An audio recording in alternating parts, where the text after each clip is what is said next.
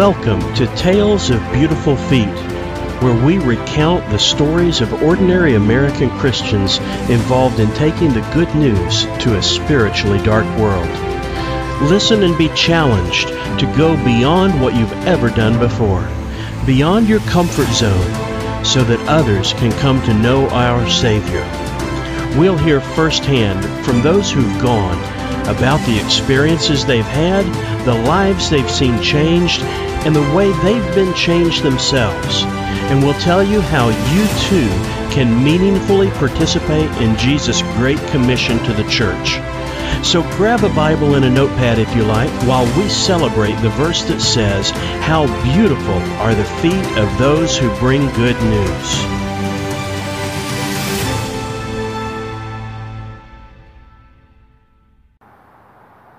Hey everyone, thanks for listening today. In this video, I want to, as we usually do, share with you one of the stories about the mission work. Before I do though, let me just say thank you. For those of you who've been partnering with us either in prayer or financially and to helping us make this a full-time endeavor so that I can work with area churches and multiply the number of ordinary American Christians who take these trips. You're making a difference, and I appreciate it greatly. Hopefully in the next 2 months I'll be able to get to have my support team fully raised, or my partnership team fully built, and this will be my full-time endeavor. Today I want to share with you a story from my own experience. I came back from my very first mission trip, and as you guys have probably heard me tell before, you know, just eyes wide open, I was amazed that an ordinary American Christian who didn't feel called to uproot the family, learn a language, move to another land and stay there, really had a significant role to play in global evangelism in unreached places. So I came back just full of passion about that, until I went to work the week after I came back. And as I started trying to convey just the life-changing nature of the trip to some of my coworkers, one of them asked a question that just almost deflated me until I thought about it for a while. The question was this. As I described all the things we'd done, she said, "Yeah, but didn't you do anything humanitarian on the trip?"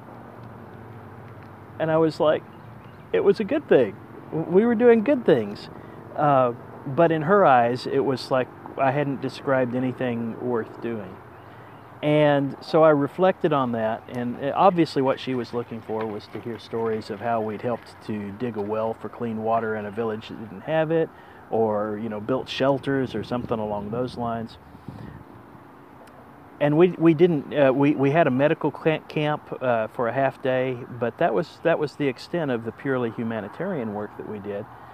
And so I thought about it. What good, if you are apart from the Christian faith, what good did we do? And then I reflected on some of the societal problems that particular nation faces. They're largely, if you look underneath, they're largely attributable to some of the doctrines of Hinduism. For example, we met widows who were just astounded that we would take the time to talk to them. And the reason was that in that culture, if you're widowed, you're seen as being punished for bad karma, right? It's the universe's way of working out something you might have done even in a past life. And so there's kind of a bad luck associated with it. So if you're widowed, it is the responsibility of your youngest son to take you in, and in recompense for that, they inherit the family home. So the youngest son gets the home and has to take care of the widow. But what happens if you have no sons?